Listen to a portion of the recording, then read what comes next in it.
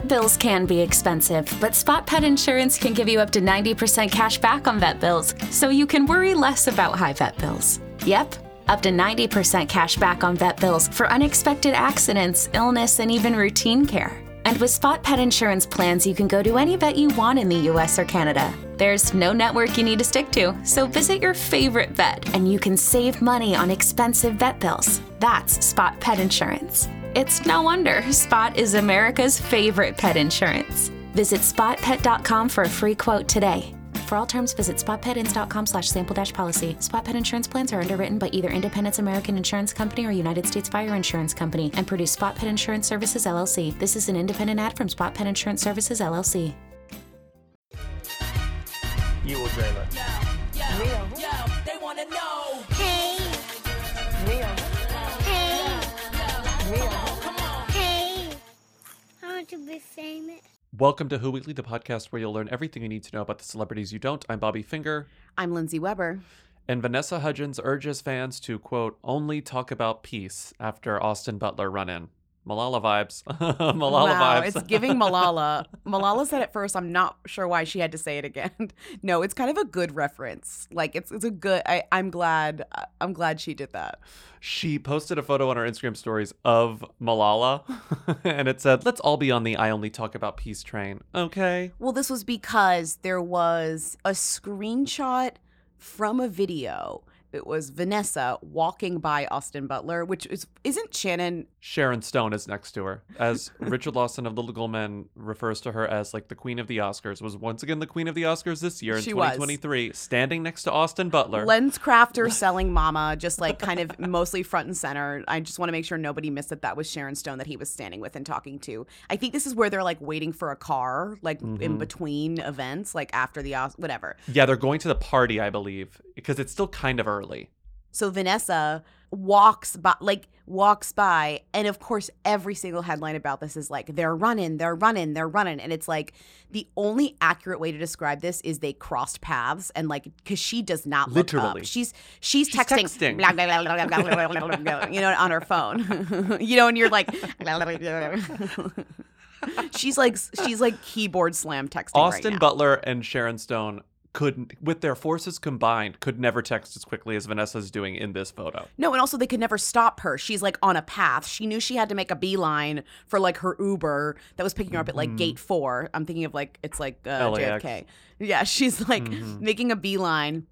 And she's like, I have to go this way. I have to walk right in front of him. There's lots of cameras here. Like, you know. Sharon has no idea what's going on. Sharon doesn't recognize Vanessa Butler. Why at all. should she? Vanessa Hudgens. Why at all. should she? She's smiling, beaming. Austin, what's weird is that she never looks up. She just zips right on past. Austin, it seems as though Austin acknowledges the fact that he is being filmed. He kind of gives like a little like laugh after she passes, but you can't really tell what he's responding to because this is a telephoto lens. There's no audio. It's just this very quick 3-second moment where Vanessa crosses paths with her ex, Austin Butler, and they do not acknowledge each other's presence. It's very funny. I have a feeling he doesn't know either. This happens so quickly. Once you see the actual video footage, you're like...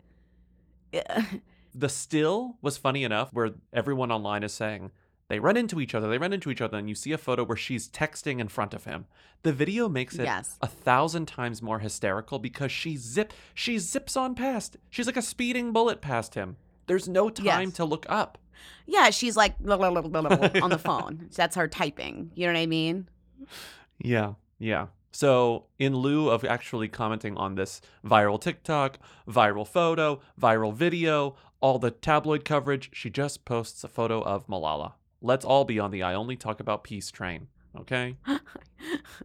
That was such a good shutdown. We missed a lot of Oscar stuff on Tuesday's episode. Well, it kind of happened later in the day. After we recorded. It had to ruminate, you know? Whatever, it happens. I mean... Like we missed page 6, literally calling Pauly Shore on the phone. That's how the story seems to me. Page 6 has been making a lot of calls this week. They called Michael Lohan to talk about Lindsay Lohan's pregnancy. Daily Mail called Samantha Ronson. I was like, enough. Maybe put down the phone.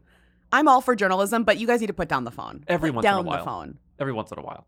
I sent these to you, and I think you were rightfully like, Pauly Shore needs to shut up. If you see the quote out of context, it's like, shut up, Pauly Shore, no one asked. Well, the thing is, someone asked. The way that the story sort of reveals itself, the headline is Pauly Shore on being butt of Oscars joke. Quote, human beings have feelings. Well, I mean, of course somebody asked, but I'm like, I just think the headline is like, that's all he said. Yes, it's not. Also says like, I'm happy for my friends, blah, blah, blah. But I also kind of feel like if you're a comedian, you gotta, I don't know, like have a funny comeback, have a funny quip. Like it bummed me out when that Pauly Shore is like bummed out about like a silly joke that not even good joke that was made about him at the Oscars. Like, yeah. I don't know. What I do like about this story, though, I think they wanted him to be spicier, but instead he's just sort of like, yeah, bum me out. And I love Key and Brendan. He says, we love to hate people when they're on top. People wanted to smash me down, and they did. I was always nice to everyone, always cool. I put my heart into all my films.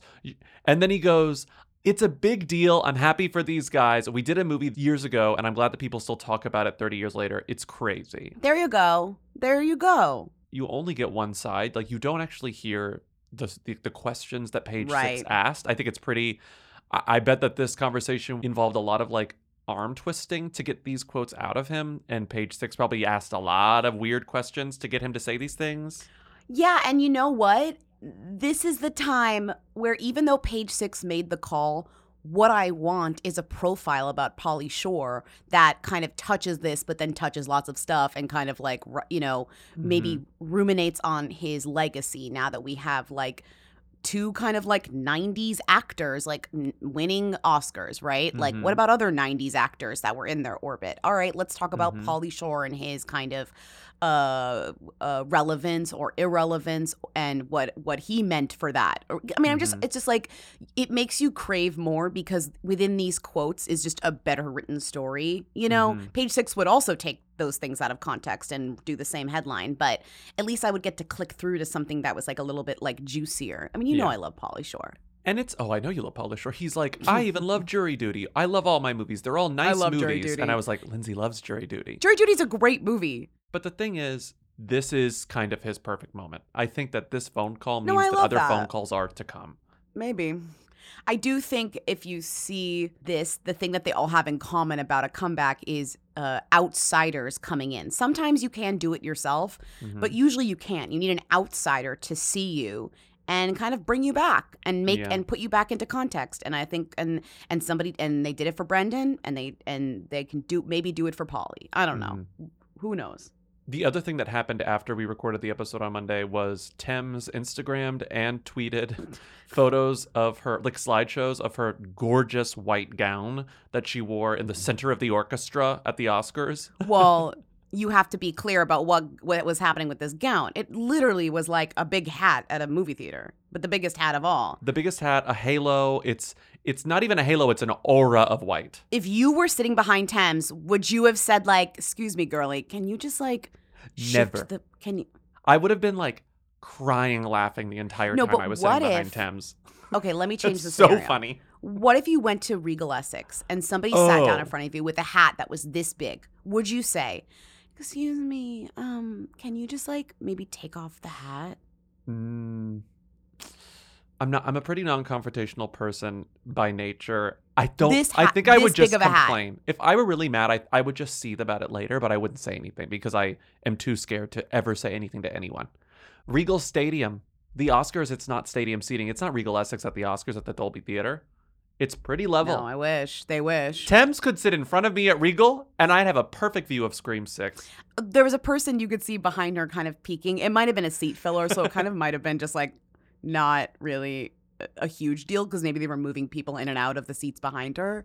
But it is kind of funny that, first of all, her dress was beautiful, but it got attention because of like how no one could see behind it. Yes. And Thames was there obviously because she co-wrote Lift Me Up, Me Up. Rihanna. So she was an Oscar nominee, but I think because she's not super famous, she's obviously not as famous as Rihanna. People were like, who is this woman that's blocking everyone's space? And it's like, well, she's an Oscar nominee and she can wear what she wants. And the Oscars are ridiculous. And I don't know. I think that being behind Thames at the Oscars is a story you can talk about for the rest of your life. Yeah, maybe for a few years. But I did like that the story about the dress being big gave her a talking point about taking up space and wearing a dress that has the audacity to have people that would force people to ask, who is this person wearing this huge dress? Which I don't mind because that is a good talking point. Yes. And she very easily fell into that with Harper's Bazaar. Then you have quotes like, it's my first time in this space. It gives me motivation to keep going, do more, and reach my maximum potential. 2 years ago, I would have said no to this dress. I wouldn't have wanted to take up this much space or whatever. I wouldn't have wanted this much attention. And she's like, well, now I do. Right. She's the best-selling female artist in Nigeria. She's huge. My favorite part about this Harper's Bazaar piece on the dress, though, is when she kind of like negs the Oscars at one point. She goes, when I first started out this, as in the Oscars, this was not on my list of things I needed to do. But honestly, I'm honored. I mean, truly, I don't think, no offense, but I don't think anyone but Diane Warren dreams about winning an Oscar for Best Song. I don't. I really Lady don't. Gaga. Maybe But now she Gaga, has it. but only in the past 3 years did she put that on her vision board. Diane's had that thing on for 14-time nominated. Remember when Sophia Carson said in the middle of the song, 14-time nominated, Oscar nominated Diane Warren? Instead of saying Oscar winner, I thought that was weird. It's like, you got the honorary. It still counts. Well, it doesn't count. To Diane, it counts. Instead of saying one-time honorary Oscar winner Diane Warren, it almost is more impressive and funny to say 14-time nominated because, you know, through a lens, if you don't know the story, that's amazing feat. If you know the story, you're like, LMAO, why'd you got to say that? Why you got to say that? Yeah. You have to play the clip. You have to play the clip. 14-time Academy Award nominee Diane Warren. Give yourself some applause, you deserve. In a song about like women, that was like that random song about that from that movie about like women, but not women talking, like, Tell it like other a woman. women talking. Tell it like a woman. Yeah. Literally, women talking and Tell It Like a Woman is like the same title. And she said it's like, and we couldn't even get in? Come on.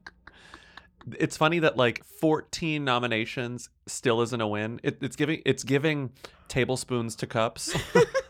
A cup is 16 tablespoons. She's not quite at a cup yet. You know, she just has 14 tablespoons.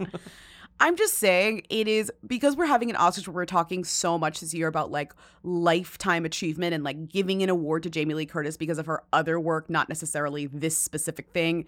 It is funny to have somebody come on stage and say 14-time Oscar nominated Diane Warren. It's really, really funny. Nobody's wanted it more and got it less. 3 more Oscar things that what were else? funny. What else? Okay, what well, else? Harry Shum Jr. was on the Oscars because he's in Everything Everywhere All at Once. And someone tweeted, Harry Shum Jr., you're insane for this. Can your wife fight? And it's the because it was like outfit that a he has hot on. video Yeah. of him like doing moves. Yeah. Yes. And his wife, Shelby Rabara, responded, yes, I can. I don't That's think funny. we ever talked about Shelby when we talked about I mean, Harry. what's there to say? Yeah, she's an actress too. She's a She's an actor, dancer. too. She was Yeah. on the Lakers cheerleading squad. But they've been together for a really, really long time. Yeah. And they're both dancers. 2 more things. Videos that I think you retweeted from the Who account. I'm just going to play one of Troye Sivan arriving at, I believe, the Vanity This Fair is extremely party. funny. Extremely funny. Troye Sivan arriving at the Vanity Fair after party. And this is crowd noise. Who the hell's that? At first I was like, that seems very doctored, but there is something very authentic about the audio, that it's hard to fake that type of tone and the type of sound. We got confirmation that it's from the live stream. Someone who was watching the live stream Who the hell is saw that? Who the hell is that? Who the hell's that? He saw it and died. Who the hell is that? Who the hell is that?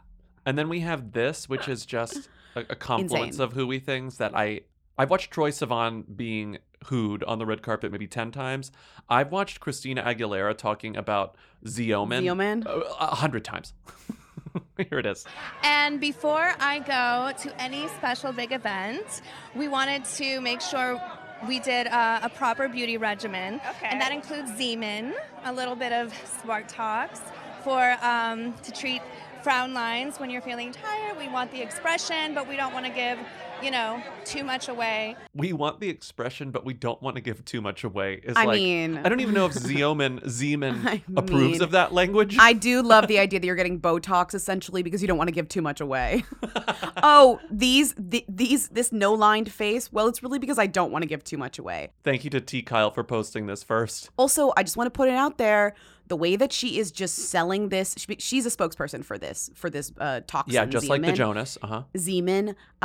The way that she's selling Zeman just casually on the red carpet when not really asked about it, that's how we would sell Article. And I know that Article did not. I don't think the Article heard our episode this week. Because they have not reached out. No, they haven't. But I want to say, if Article, again, I make the plea to you, we would sell your furniture like Christina Aguilera is just selling this toxin on the red carpet. They didn't ask about it. This wasn't a setup. She's done many sponsored content interviews where they say, "Oh, we're here to celebrate your partnership with Zeman. So tell us, what's your favorite thing about it?" They didn't even ask that, but she said, "Oh, my beauty regimen, makeup, self-care, a little bit of Zeman." A little bit of Zeman.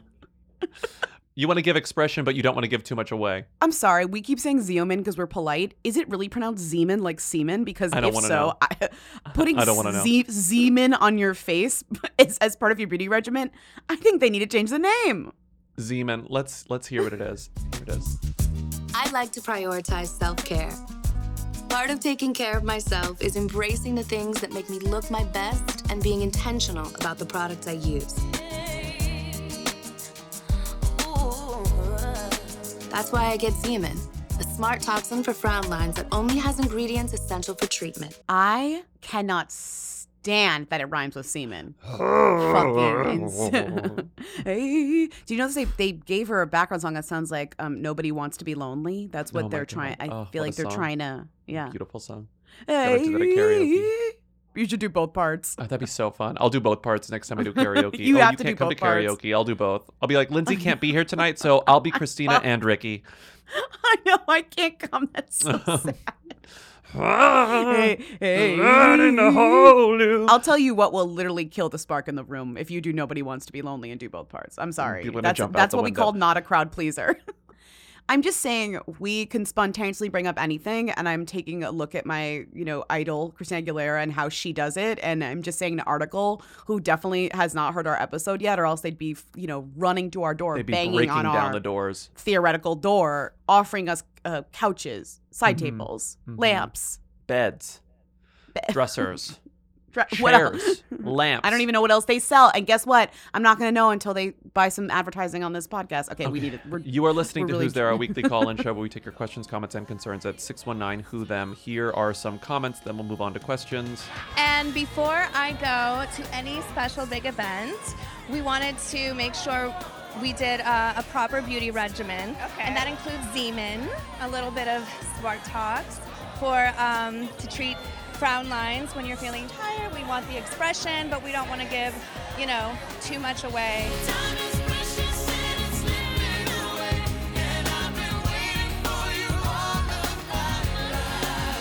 Zeman.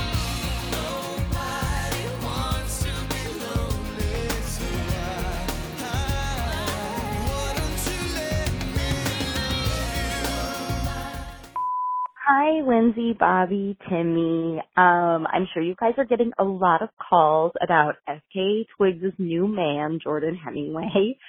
I just thought I'd call in because I actually went to high school with him and middle school, and obviously it was like the talk of my town when she posted that, because we've actually all been following Jordan since high school, because in high school he was like a bro, like a pink polo cargo short bro, who was like a popular kid. And then he like moved to Hoboken to like try and become a model. So like very basic bitch vibes. Obviously he's very hot and like bulked up or whatever, but wasn't a very successful model. So then he rebranded as a vampire from Bushwick. And he's always been like interested in photography. So that part is like real, but it's just very funny to me and to everyone else to like watch him just become fake alt and now is dating FKA Twigs. So Hope that is interesting or helpful to you. Love you guys. Crunch, crunch. FKA Twigs dating FKA Bro. I love it. That's so beautiful. I want to be clear. People can change from high school. Please. Okay.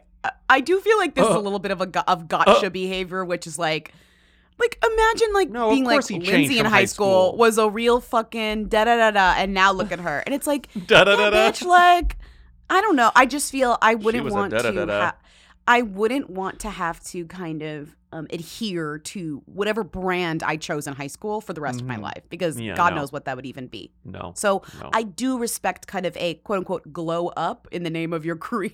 Career. Someone from my high school calls and they were like, can confirm Bobby did love Nobody Wants to Be Lonely in high school, and he still loves it. And even though there was no podcast, he somehow was a podcaster. Mm-hmm. Time is precious and it's slipping away, but we are still fans of Christina and Ricky. Bobby is such a liar. He was not a fan of Christina Aguilera in high school, and I know that for a fact. Okay, thank you for the call, though. Okay, thank bye. You for the call, though. No. I feel like I don't mean People to. can I don't mean to change. drag the caller. I do love to know this. I mean, there is also something about like this being the trendy thing versus that being the trendy thing then versus now. Hey, Bobby Lindsay, I hate to correct you or act as if I'm an expert of some sort, but I do think it's worth noting that Amber Valletta and Michelle Pfeiffer co-starred in What Lies Beneath together, and kind of the whole point is that Amber is playing like a ghost or something who looks a lot like Michelle Pfeiffer. So your instinct, Bobby, was spot on. I still think they could do this movie and repair, but I did think that was worth noting. I hate even doing it. Good form, Bella Thorne, that MacBook. This is such a you tendency. The way that you were like, I'm going to invent a thing that already exists because I forgot that existed. Remember when the two of us invented being John Malkovich on the Patreon? We were like, there should be a movie about. Here's a movie, and brackets, then we just did the plot of being John Malkovich. And somebody was like, well, really support you guys. This is the right way to call with like extreme deference. Like you're just like, love you so I hate much doing this, but you kind of did What Lies Beneath.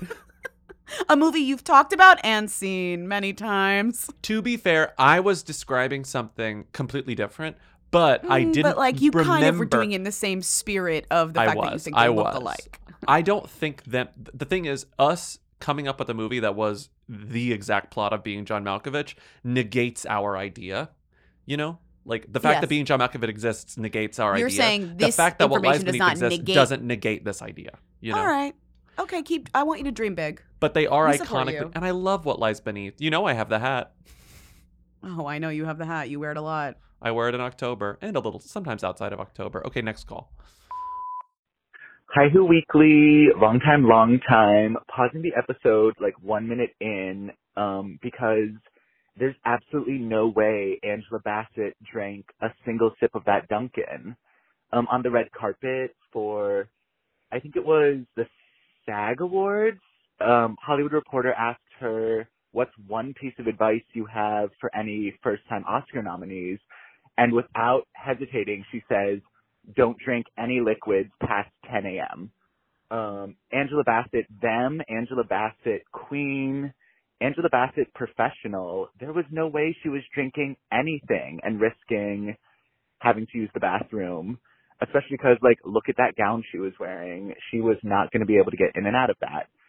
So, yeah, funny that she did this Dunkin' spawn when she, of course, did not even swallow a single drop of Dunkin' coffee. Crunch, crunch. Maybe she drank it before 10. Maybe. Okay. But probably not. That is so funny because you're right. Like the thing that I would drink the least before I had to sit in a beautiful dress in a crowded auditorium full of people that I like admire in glamour is literally like coffee. Yeah. Literally. She's smart. Coffee. She's smart. And as the Oscars are quickly approaching, you've been before. What advice would you give to first-time nominees? First-time nominees, cut all liquids off at about 10 a.m. Okay? Yes, you don't want to miss your moment when your name is called. Okay, let's move on to questions. Hey, Who Weekly. I just saw on Instagram that La Roach is retired. So 2 questions. 1, is this real? 2, why? If it's real, what happened? The caption seems like there was maybe some drama involved in this. Okay, crunch, crunch. Probably the only, or at least one of like 2 or 3 them stylists kind of is La Roach, Rachel Zoe, even though she really kind of doesn't do as much of that. Her heyday was like, you know, in the aughts. But it is interesting that this happened.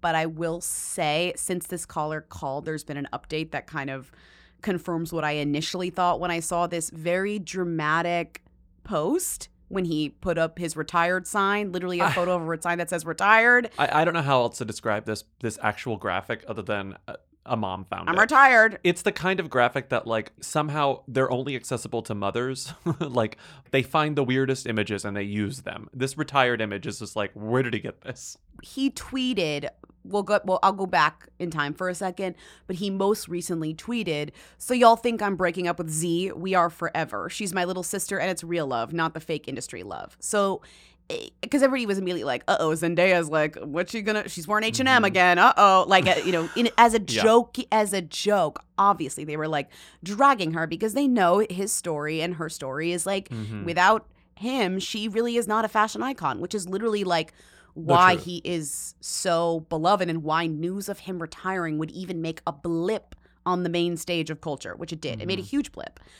That kind of confirmed what I had suspected, which is, although I'm sure there are plenty of reasonable reasons why he'd be fed up with bullshit in his industry. Wow, like he's part of one of the most like toxic industries on the planet, like fashion and Hollywood.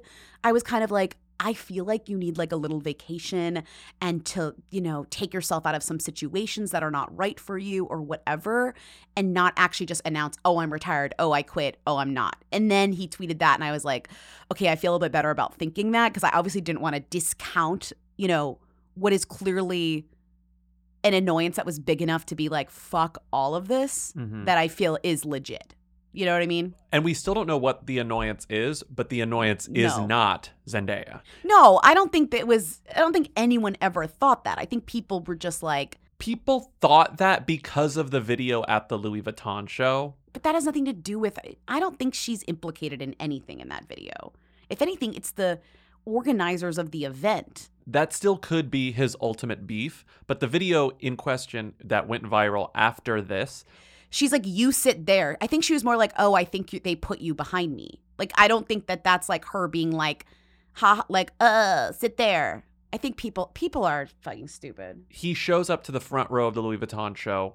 Everyone's finding their seats. He sees Zendaya. They have an interaction. Again, like the Austin Butler, Vanessa Hudgens thing, we don't have audio. He motions something to her and she points behind, and then he kind of purses his lips as if like, you could see what you want to see out of the way that he purses his lips. He could be pursing his lips at the organizers. He could be pursing his lips at Louis Vuitton. That's what I'm saying. And also, to narrow down the reason why he's like, "Oh, fuck this industry, I'm retiring," to one little video is ridiculous. There's clearly a lot of reasons that he's fed up about. Maybe it's money. Maybe it's he's not feel like he's being paid his worth. Maybe like his whole thing is like running on extreme confidence, and that's like how he's gotten to the way he is, because he's confident and he's as talented to back that up as he says he is. So clearly, my point was just like, he's gonna go on his Kiss tour. You know what I mean? He's gonna come out of retirement eventually. Maybe like he's closing up shop for a few months to go on sabbatical. Maybe that's a good idea. He did do an interview with Vogue that came out literally while we were recording, in which he doubles down on the fact that like, this wasn't a PR stunt. I am actually retiring, but not from fashion, just from styling. But like you said, people retire from things all the time. Prominent people retire from their jobs all the time and they come back. He says it's not a PR stunt, but the Zendaya of it all is, I think, more interesting. Right. I just think it says so much about Zendaya that he was willing to kind of break his self-imposed silence. He like quit Twitter saying, and then he was like, never mind. Right. Where he's like, I will not tell you why I'm fed up yet, but I will tell you that it has nothing to do with this woman. So like, leave her out of this because it has nothing to do with her. And I think it's really good that he did that, because people were getting a little nutso about it. Right. And then like attacking her for no reason. It's just such a misread. It's so ignorant. It's so internet. It's so stupid. Like, come on. And Zendaya has done, for as long as she has been known for her style, she has been vocal about Law being the one who created it, who built it. He is an image architect, as he says. All of his clients are extremely proud to be his client and are vocal about him. It definitely has to do with designers and negotiations and business and all the other shitty shit that comes with money. Like exclusives and all this shit. You know what I mean? I do think that what he likes is the relationships, which is what everyone says about like their job. It's like, I love the relationships, you know? Yeah. He styled a lot of people at the most recent Vanity Fair after party, but he styled, I think, maybe the most notable or the coolest or the most eye-catching one, which was Hunter Schafer's dress. Like, that was a Law Roach Which thing. is the one that got all the attention. And our friend Steven pointed out, which is very interesting, is we're only a few weeks away from the Met Ball. The Met Gala, yeah. Gala. I always say ball. I know it's gala. We're only a few weeks away from that. To do this now is even more of a kind of statement to that. And, you wonder if it has to do with the planning for that, if it has to do with Anna Wintour, if it has to do with kind of, because she's difficult. And I wonder if we'll see him, quote unquote, come out of retirement when he does the Met, which TBD. Or maybe he is not going to do the Met. Maybe that's part of this. Maybe this is the main statement, is like, I don't want to succumb to this fashion's biggest night or whatever. Fuck that. We're going to tell you about a new show called Jocular, hosted by ER Fightmaster, whom we've talked about on the podcast before, Tien Tran, and Katie Kershaw. They're comedians, they're writers, and they're also best friends who are obsessed with women's sports. Kind of like I'm becoming obsessed with women's sports. You sort are. of. Kind you of. Are. A little you bit. Are. You are.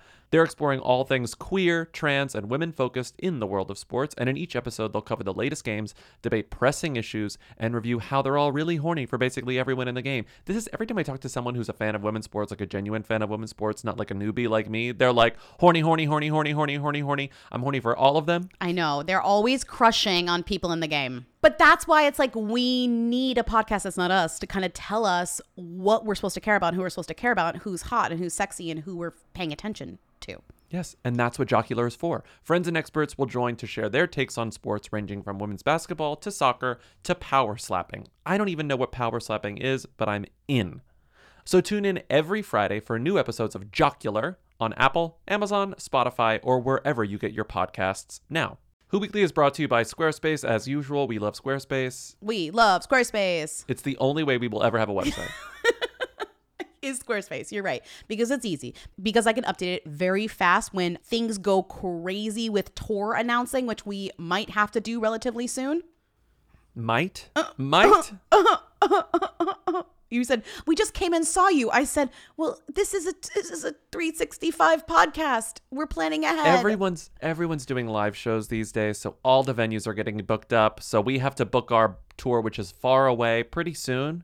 But we already know the dates. We're ready to update the website on Squarespace. And we also already know how to put them on the website, which is like half the battle because it's Squarespace. Exactly. And we've done this for a long time, and it's very, very easy. We love Squarespace because it's very easy to update things. We love Squarespace because we have a contact form, which is the way most people get in touch with us. Even though we have a very easy to remember email address, which is what's readupto@gmail.com, people would prefer to just use the contact form on Squarespace because Squarespace is easy. And on our website, it's easy to find our press clippings. It's easy to find embeds of the podcast. It's easy to find anything you need to know about our podcast. So go to squarespace.com for a free trial. And when you're ready to launch your website, go to squarespace.com/who to save 10% on your first purchase of a website or domain. It was like 70-something degrees a couple days ago. It's time to put our winter weather to bed, or in my case, under the bed. Your linens, sweeties. It's linen season, honey. Oh, all I want is linen all the time. I just want to be draped in linen for my entire life. Not only am I pulling out my linen tops, my linen bottoms, my linen dresses, I'm putting on my linen sheets. I'm putting on my linen pillowcases. I'm just like, everything is linen because the weather's getting warmer. So it's time to say goodbye to jackets, sweaters, and hello to shorts, tees, and linen. I know. I should probably buy some linen shorts from Quince. I have a Quince cotton duvet cover that I really like, and it's warm. Ooh. It's warm in the cold months, and it's cool in the warm months, which is sort of where I want my bedding to be, somewhere in the middle. You can get premium European linen from blouses, shorts, dresses from $30, washable silk tops, timeless 14-karat gold jewelry, and so much more. And you get it for a good price because Quince items are priced 50 to 80% less than similar brands. By partnering directly with top factories, they cut out the cost of the middlemen and pass the savings on to you. I hate middlemen. And Quince middlemen. only works with factories that use safe, ethical, and responsible manufacturing practices and premium fabrics and finishes. We love it. Get warm weather ready with Quince. Go to quince.com/who for free shipping on your order and 365-day returns. That's QUINCE.com/who to get free shipping and 365-day returns. Quince.com/who. Hi, BLT. Medium time. I am procrastinating on writing a manuscript, so I opened Demois for like the first time in my entire life, and I saw everyone was talking about Rachel Bilson. Who claims that she had her first orgasm at 38, which is, I guess, when she started dating Bill Hader, which is like, sad and upsetting, yada, yada, yada. But I think, and it's funny because she has all these other like famous exes, but her mom is also a sex therapist. I don't know if other people know this, but I have this like semi-vivid memory of like watching Chelsea Lately and Rachel Bilson talking about how her mom does sex therapy for a living. And so it's kind of sad that she hasn't had an orgasm. Like, I don't know. I would talk to my mom about that. Okay. Crunch, crunch. Promising young woman. I don't really want to talk about Rachel Bilson. Orgasms? Orgasms. That's fine. I don't either. It didn't happen for me until I was about 38. However, That's wild. Isn't that crazy? But I do think this is our ongoing plea for celebrities to stop doing podcasts. Please. Please. Stop. This was on Rachel's own podcast, though, so it's like kind of like our plea is because our second part of this argument, our other part of this plea is Diplo going on Emrata's podcast and being like, "Got a blowjob from a man? It's not gay." Hi, Who Weekly. I wanted to discuss what I think is a gay wrong, but maybe it's a gay right. Diplo went on Emrata's podcast and was talking about not being gay, but getting blowjobs from guys in the most non-committal way possible. There's a clip. It's funny. It ends up back to Bill Clinton. But yeah, Diplo not saying he's not gay, if that triple negative works, but kind of saying he sometimes is. Gay right or gay wrong? Thanks. Crunch, crunch. First of all, it's a gay wrong. Second of all, any podcast where celebrities are welcomed and feel comfortable, those podcasts need to stop existing. I do think it really devalues, like, how much money is Rachel Bilson, maybe don't answer that, I don't want to know, making from these podcasts that she goes on and shares information like this that then gets picked up by 45,000 tabloids. And it's like totally taken out of context and then kind of devalued in that way, Maybe she, in her mind, she's like, this is good. I'm like bringing awareness. Like, a lot of women don't orgasm from sex, etc. Like, until da-da-da-da. But what it's being turned into, because the internet has no shame and no kind of, it's always going to twist it, is who Rachel Bilson was dating before she had her first orgasm, who didn't make her orgasm, a.k.a. all of her ex-boyfriends who existed. A.k.a. Hayden Christensen. Yeah, etc. and more, too. Yeah, etc. Who was she dating when she did have her first orgasm? Doesn't mean he gave her first orgasm, just means that they were dating at the same time. Bill Hader. Right. And she's already said on a fucking podcast that Bill Hader has a big dick.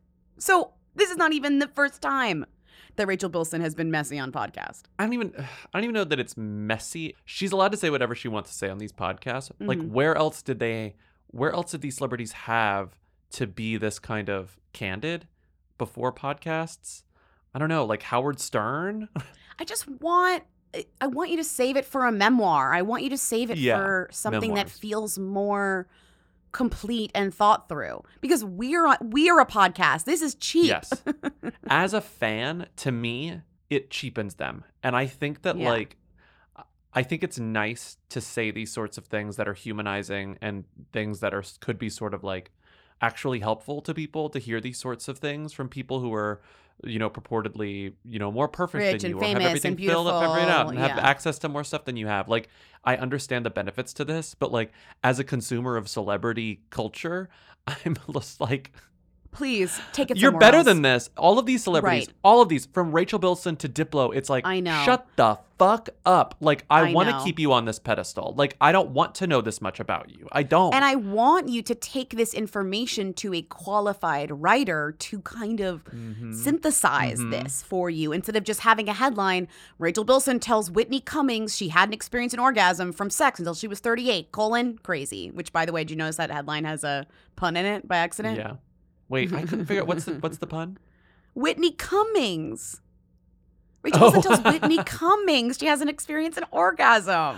That's funny. Whitney Thanks. Cummings. The other thing about the headlines, everyone said a version of the Rachel Bilson said she did an orgasm from sex until 38. Everyone wrote that except CNN, who tried to keep it less explicit. They wrote, Rachel Bilson shares past intimacy issue other women may relate to. That was their headline. Right. That's okay. That's a little responsible. This is very much related to the thing you referenced earlier, which is that Diplo went on Emrata's podcast. I'm not really aroused by men that much that I know about. Know about. Yeah, I mean, I'm sure if I got a blowjob from a guy before. You're sure that's happened? Yeah. And you just don't remember? I mean, you're saying you're not committing to it, but you're saying you're sure it happened. Yeah, for sure. But you don't have a specific memory of it. Nah, I mean, I've got a lot of blowjobs, but I don't know. And you're just like, one of them.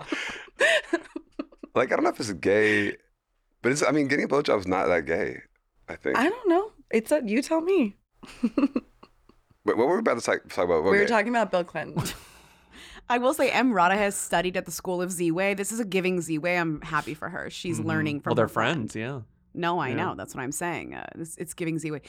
Kind of not trapping him, but kind of like making him face his own vague homophobia. Although he's clearly being jokey about it and knows exactly what he's doing. Yeah. But I do think that she's kind of like, I'm not going to like walk into your weird trap and be like, is getting a blowjob from a man gay?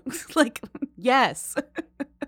She's being really intimidating, and it's like, but it's like a coy intimidation, and that's totally a Z-Way thing. And you're so right, because Emily's podcast, this tone has definitely evolved in the few short months that it existed to what it is now. Like watching this interview, I was sort of like, wow, it's been a while since I've listened to a high-low. Emily's really like kind of on one. I love this.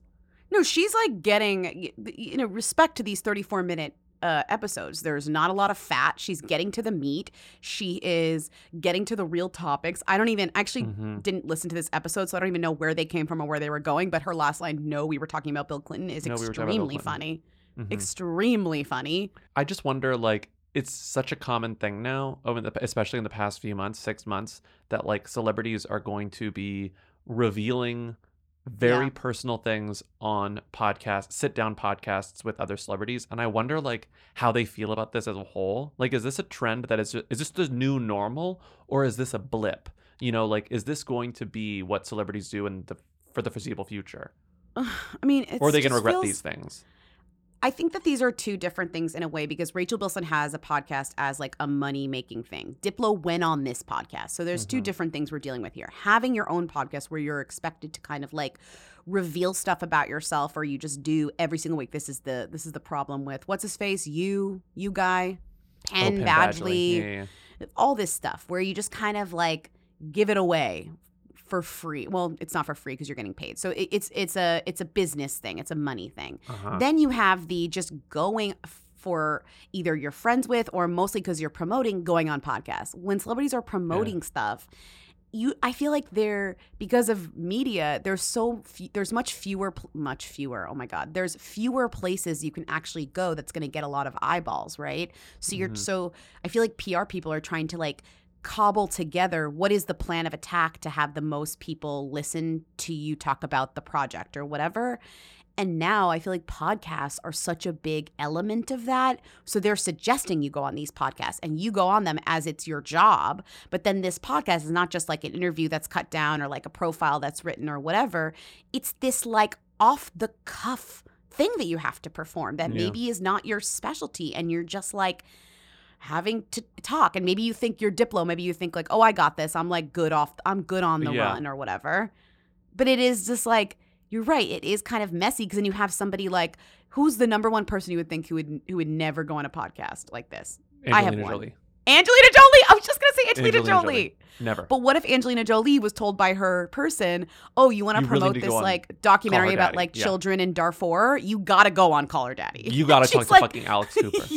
yeah. Then the reason Angelina Jolie is a good reference is because Angelina Jolie used to be much more open, much more vulnerable, and then much got more extremely revealing. guarded. She got guarded, and because it was the right thing to do for her career and I think her family. So do you think that it's going to be the backlash to this era of going on podcasts and just having to talk for an hour? I think the problem is, and why Emrata's podcast is actually very smart, because it's only 34 minutes.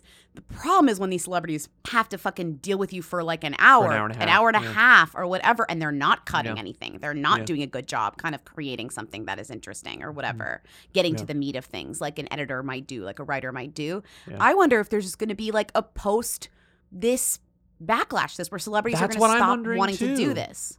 Because, and the other thing about the Diplo thing specifically, it's like, what the fuck is Diplo promoting? This isn't even like Angelina Jolie is trying to promote her new directorial effort that she wants to win an Oscar, for. This is just Diplo promoting himself. These are stopgap interviews. These are just like relevancy maintainers. Right. He's not this promoting is just anything friend specific. of Emrata interview. Yeah. Right. Well, he is maybe he doesn't have a new album. What I'm saying, traditionally, he's not like promoting a new album. He's not promoting a tour right now. It's not a traditional promotion. Yeah, you're right. And it's just sort of like people go on these podcasts to just sort of like, oh, remind everyone that I'm here, but then you get too comfortable with people. And the next thing you know, you're talking about whether or not getting a blowjob by a man when you're a man makes you gay or not. And Emrata's like sort of staring you down. I'm not obsessed with Diplo, but it is funny. This is funny. No, it is really, it's genuinely charming, actually. Yeah, like it's funny. But the thing is, like, the other part about it, like, this shit isn't live. Diplo 100% had the power to say, Emily, can you cut that from the episode? And she would say, sure. But he's like, you know what? This is good for me. Like, that mindset feels very new to me. It's on brand for him. Whatever. Yeah. He's like, he knows he's like a freaking troll. It makes him desirable. It makes him sexy, and it makes him vaguely progressive too. Whatever it is, I do think it just speaks to the greater conversation about like the backlash to celebrities going on podcasts and like having podcasts. And I just think we need this to end. The culture. I mean, I know Page Six, like, there is no way the culture can keep up with listening to all these podcasts. There's just no fucking way. It's half of the job when you're a People journalist or an Us Weekly journalist. You got to listen to every single celebrity podcast. It's ridiculous for them. We're losing the aggregators faster than we're gaining the podcast. And soon you'll have to listen to these things yourself. And I'm not doing that. No. You're not doing that. No.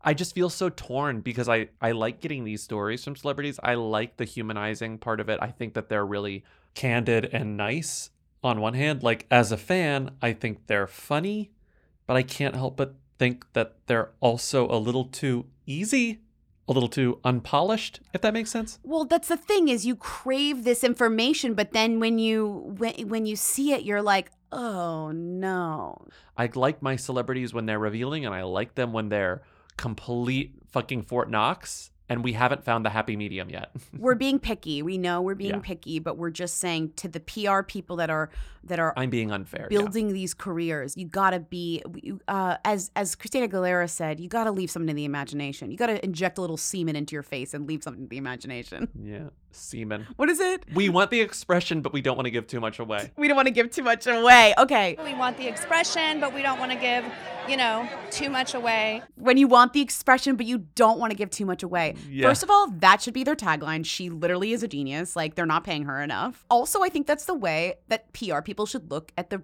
celebrities they represent. You want a little expression, but you don't want to give too much away. For example, incredible Ben Affleck interview in The Hollywood Reporter today.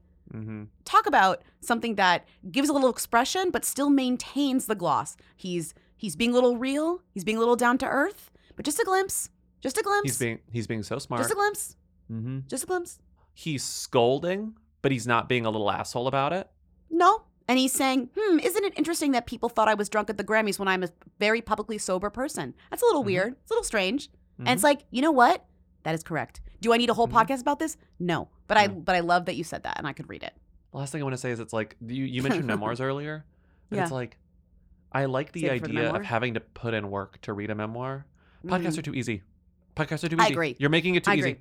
You got to agree. add a barrier to entry to me getting that I agree. information from you. I I got to agree. do some work. I got to open a book. Wouldn't it be so much more interesting if an amazing writer wrote that that Rachel Bilson didn't have an orgasm until she was 38 versus you Yeah. just like telling it on a podcast? Yeah, to Whitney Cummings. Oh my God. Okay, let's move on.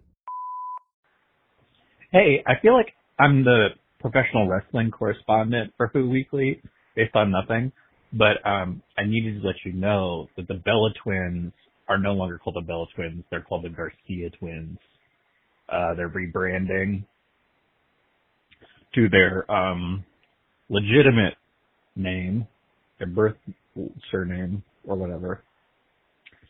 So what could this forebode? Who knows? I'm excited to see their next ventures.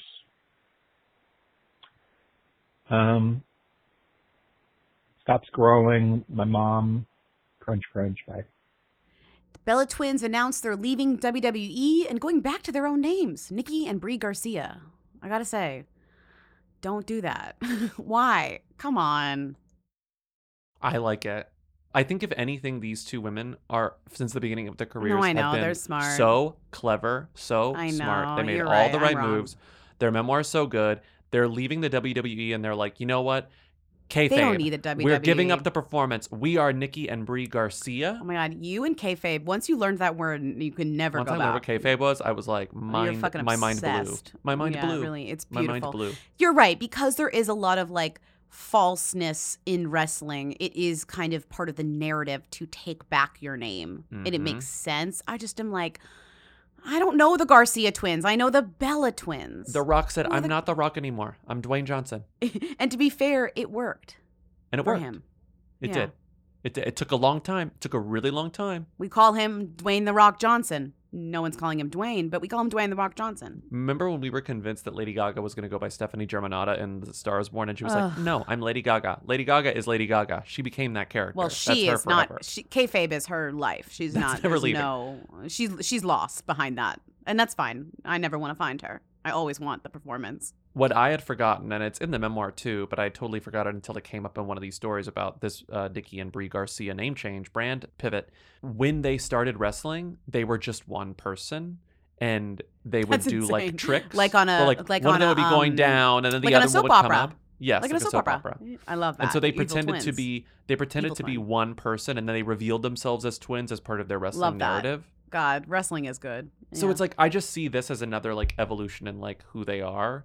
But you read this story first, and it's like Bella Twins announced they're leaving WWE and going back to their own names, Nikki and Brie Garcia. They announced this on their Sirius XM show, which is called the Nikki and Brie Show. Okay, well it was called the Bella Twins Show or something. Yeah, they already changed. There's And now so they have to many name change their- changes that happen. It's like it really is exhausting how many changes. It was called the Bella's Podcast. Now it's called the Nikki and Brie Show. And I was like, okay, good for them. They're reclaiming this thing, right?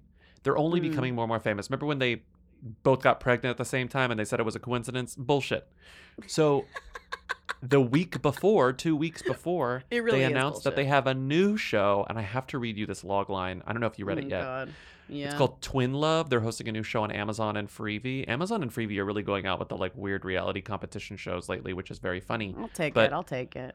let me read you this log line. They're Who hosting am it. I to deny freebie? I think that part of this is genuine. Like, we just want to reclaim our names, but part of it is like the announcement is clever because it comes on the heels of this bigger announcement for their next show, which could be The a hit. timing. You're saying it's authentic announcement, but the timing is convenient. The timing is convenient. So here's the show that will be coming to Amazon and Freevee soon.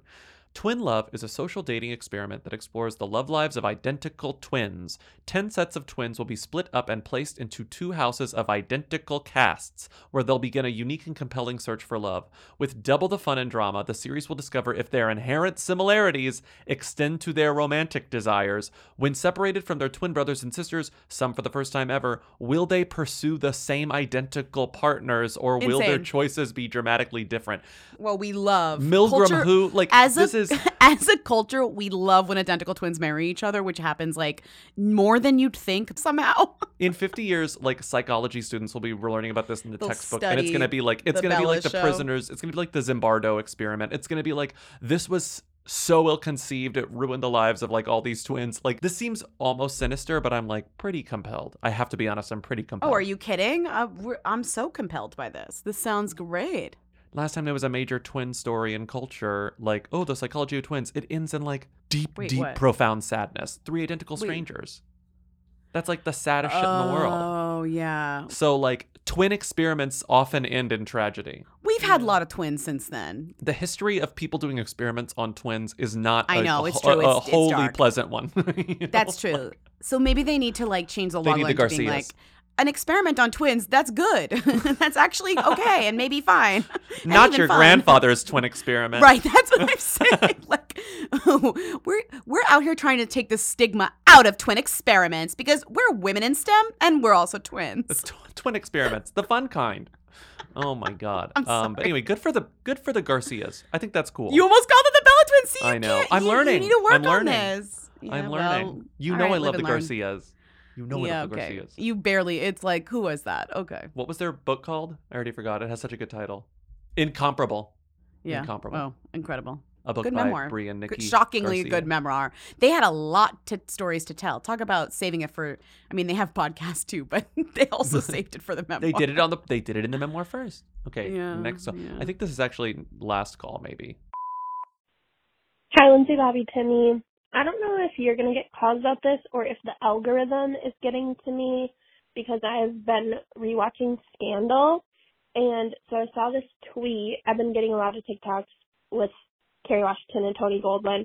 And then I recently saw this tweet, I don't know who wrote it, about Tony Goldwyn being like Metro Goldwyn Mayer, like MGM. Is that true? Because if so, isn't that the ultimate Nepo baby scenario? Anyways, Lindsay podcaster. You knew this, right? I could have guessed it, but I guess I didn't know it. Mm. I'm not thinking a lot about like Goldwyn as a brand in terms of movies of today. Okay. But I guess it is like MGM is, if you knew it stands for Metro Goldwyn Mayer, you would think about that. I don't know. I have to be honest. I wasn't like, oh, Tony Goldwyn as an MGM. This didn't click for me. I knew this, but it almost seems so old, and the producer to actor thing is a different level than actor to actor thing, you know? If anything, it's more insidious. But it's almost like that name is so unique that to me it just always seemed obvious. Like Goldwyn is one of the names that is just like Hollywood to me. You know, Yeah, it's just like totally. it's one of the That's names. true. And guess what? It's not his original name. Yeah, it's what is it? Gelfiz? It was Gelfiz, which is Yiddish, but it was Okay. Goldfish for a long time. The guy who started MGM, his last name was Goldfish, which is also crazy. It went from Gilfish to Goldfish when he changed it because it's like a myth that people got their names changed. A lot of them changed their own names. Yeah. He changed it. And this guy who started MGM basically was this Polish-born American who moved to America and was working in Philly. He worked for a glove company, blah, blah, blah. And then him and his brother-in-law started a theater production company that turned into MGM and then turned into Paramount somehow. He owned quite a few of these, but he basically started Paramount and also somehow MGM. And he was part of another interesting thing. This is all very like LA people love reading books like this, but he was also part of remember when the government broke up the monopolies, the movie studio monopolies? Yeah. He was a big part of that because he created a lot of them. And they were like, nah, you know? And then one of the other Goldwyn started his own like kind of indie company called like Samuel Goldwyn Pictures or Samuel Goldwyn Films, which is I think still exists. But Samuel Goldwyn Films, yeah, that is it, because they still exist. But also Tony Goldwyn's maternal grandfather wrote the screenplay for Gone for the Wind. So it's like he's got all of this shit like in his blood beyond, you know? Gone for the Wind. Sorry, what did I say? You said Gone for the Wind is really funny. Sorry, Gone for the Wind. He has a lot of this is a family business in the truest sense. It's like everybody's got their fingers in something, doing something. I know that I Googled this at one point when I watched Ghost. And I've seen Ghost a million times. So at some point I was watching Ghost in the last 20 years and I was like, is he a Goldwyn as in the Goldwyns, the MGM Goldwyns? And then you look it up and it's like, yeah, he is. And I was just sort of like, yeah, whatever. But I think I'm trying to sort of rationalize this and pull something out of my ass as to why I don't care. I love when we excuse nepotism, but then sometimes we don't. It's just a funny, like, it's a feeling or something. I don't know. Yeah. There's something about him being such a career player in weirdly all genre, like TV, film, theater, that is... It's the proving thing. It's the Jamie Lee Curtis thing. I don't need to hear about Jamie Lee Curtis being a Nepo baby anymore, especially from her, because to me, she's like overcome that 1,000 times. He's in a million things. He's never been like a huge A-list star, so it's easier to be like, oh, he's just a dedicated working character actor. And the other thing about it that I feel like makes it easier to excuse or overlook or ignore completely is that he's known for being like #1 baddie creep. You know, like if you need a handsome but extremely threatening and scary white man in your movie or television show, Tony Goldwyn has been on the top of that list for 30 years. Yeah, he's not trying to be like he's not trying to be beloved in his roles. Who's the girly little freak plays? What's her name? And Mia Goth? Yeah, what's her name? The movie? What's that movie called? Pearl? Yeah, he's not like I'm the greatest star. Is that what you're trying to say? Like Pearl? He's Never like saw always playing like freaky assholes. Freaky villains. Whatever. I just, in a way, yes, this is the greatest nepotism you can have. He's part of one of the oldest families in showbiz. Sure. Yes. You know? It's like if your last name is literally Edison, you know? If this interests you, listen to the MGM season of You Must Remember This because it's good. Yeah, it's listen not fully to about, like a smarter story about how this came to be. It's only partly about the studios and the producers themselves, but it gives you a vibe about like how big MGM was and like how it sort of devolved and dissolved by the end of its like heyday. It's a good season. Hi, BLT. I can't tell if Pedro Pascal is a who or a them. He's having a demi moment, but he's kind of hooey in general. I just got the most insane advertisement for what turned out to be a mobile phone game starring him. Can you look a little into this? It's odd. Crunch, crunch. Pedro Pascal. He's really having a moment. He's doing ads for Merge Mansion, and it's like, guess what? Who was the first queen of Merge Mansion? Kathy Bates. You're a them if you're in a Merge Mansion ad. I'm sorry. Also, whatever. Maybe he signed this contract before Last of Us premiered on HBO. Like, we don't know the order of things. I will say, though, if we have to answer this question, who cares? But somebody did say to me something that is 100% true, is that they were like, Pedro Pascal is going to be people's sexiest man alive this year. Definitely. That's like 100%, right? If they don't get him, 100%. They're stupid. First of all, he's got the perfect temperament for it. He's laughing at himself. He loves it. Mm-hmm. And he'll be like, yeah, I'm sexy. I just think that's a perfect fit. And if they don't do that, they're stupid. And he's the star of not one, but two of the biggest television shows, like, I would say, right, in the world, right? Like, yeah. These are huge shows, at least in the country. The Mandalorian, he's Mando, and The Last of Us, he's one of The Last of Us, you know? Oh, so in 2020, he was named one of the sexiest man of the years. I think he needs to be on the cover. He's working his way up. He's going to be on the cover. Well, I just love that he was on Mando we always used to kind of make fun of him because he had a mask on the whole time. So we were like, Pedro Pascal, like, he's going to have his moment if they let him take off the mask. And it's like, LOL. And then he had his moment. Now he's having a moment. Yeah. Anyway, Pedro Pascal, I think I'm there. 1, 2, 3, them. Them? You think them? That'd be a fast rise. I do think The Mandalorian helped the name go faster, even if the face didn't kind of come, it came after. Do you know what I mean? Mm-hmm. When an actor is this charming and this universally liked, you always get, as a fan, you're always sort of like, slow down a little bit because this always crashes and burns. And then you have to step away from being so overexposed for a little bit before you come back. And it's like he's approaching that territory, I feel. You know? Mm-hmm. Mm-hmm. Next call. Final call. Hi, Lindsay, Bobby, Timmy. My boyfriend and I are wondering if you could rank from who to them the pieces of Chex Mix. So like the Chex, the brown Chex, the pretzel, the cracker, and the bagel chip. Crunch, crunch, literally. This is hard. This is insane. Mini breadstick, rye chip, square pretzel, circle pretzel, corn Chex, wheat Chex.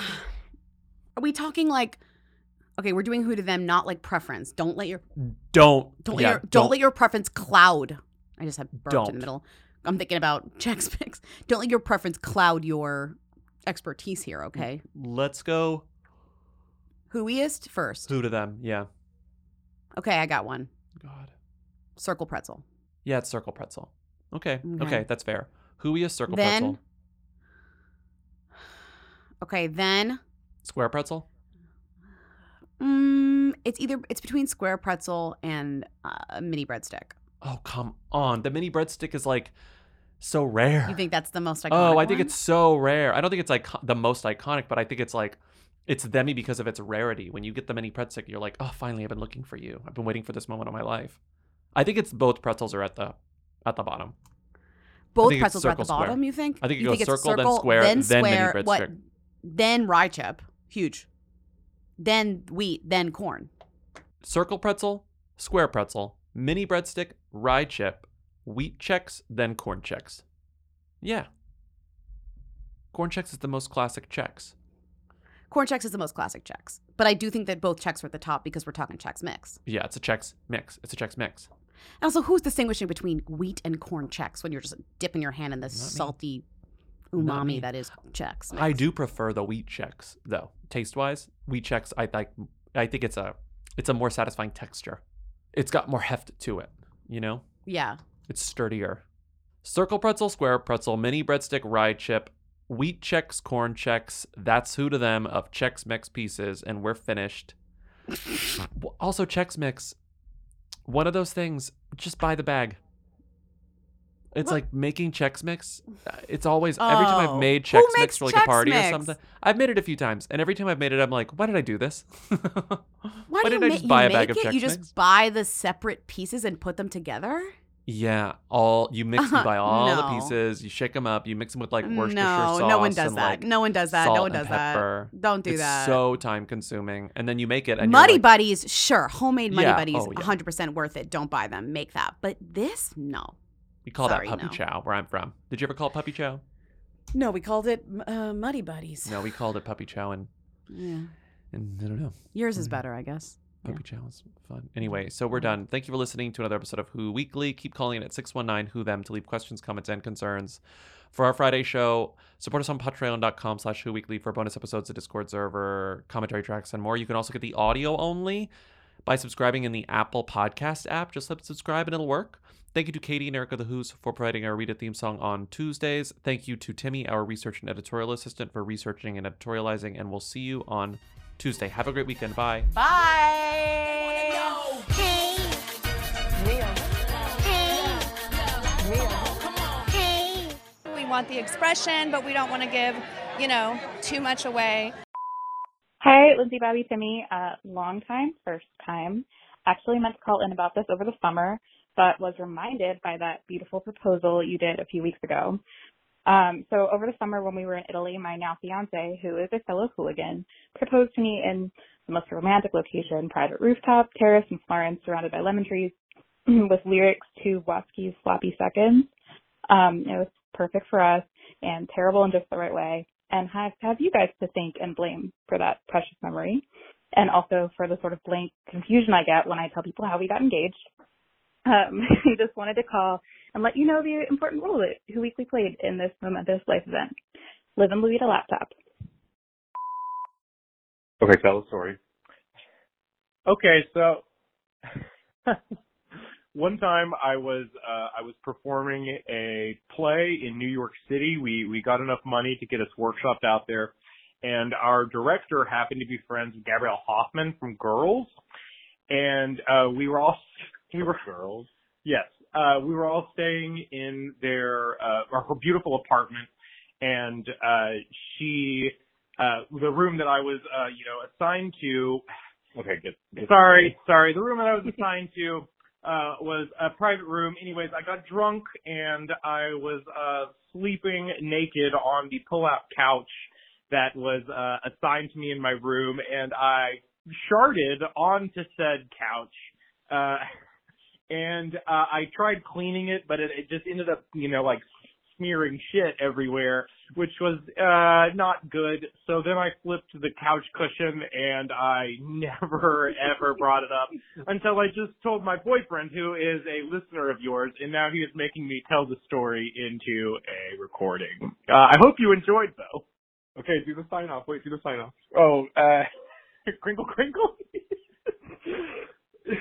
Crunch, crunch. Hi, Lindsay, Bobby, Timmy. I'm a hooligan from New York who flew to LA to visit another hooligan this past week on Thursday before the Oscars. And when I was in the airport at LAX at the Delta baggage claim, I saw this woman in this really interesting outfit. She was wearing this really cool suede jacket and bright green zebra pants. And at first I just was like, oh, what a cool girl. Oh, no. Oh, no. Oh, no. Oh, no, dogs. Oh, my God. And then I look at her in more detail. I'm like, who's this cool woman? And it's Jemima Kirk. And she literally, I'm so sorry. Oh, no. Okay, anyways, it was Jemima Kirk, and she had literally 3 giant suitcases, and she was by herself, and she had to, pull them each off the baggage claim and then, wheel them away herself. And then I just saw on Oscar coverage that she was at the Oscars. Isn't that, super hooey to be traveling as one and have to do all your own luggage, or am I just crazy? Okay, that's it. Crunch, crunch. Women do belong in balloons. Lindsay podcast.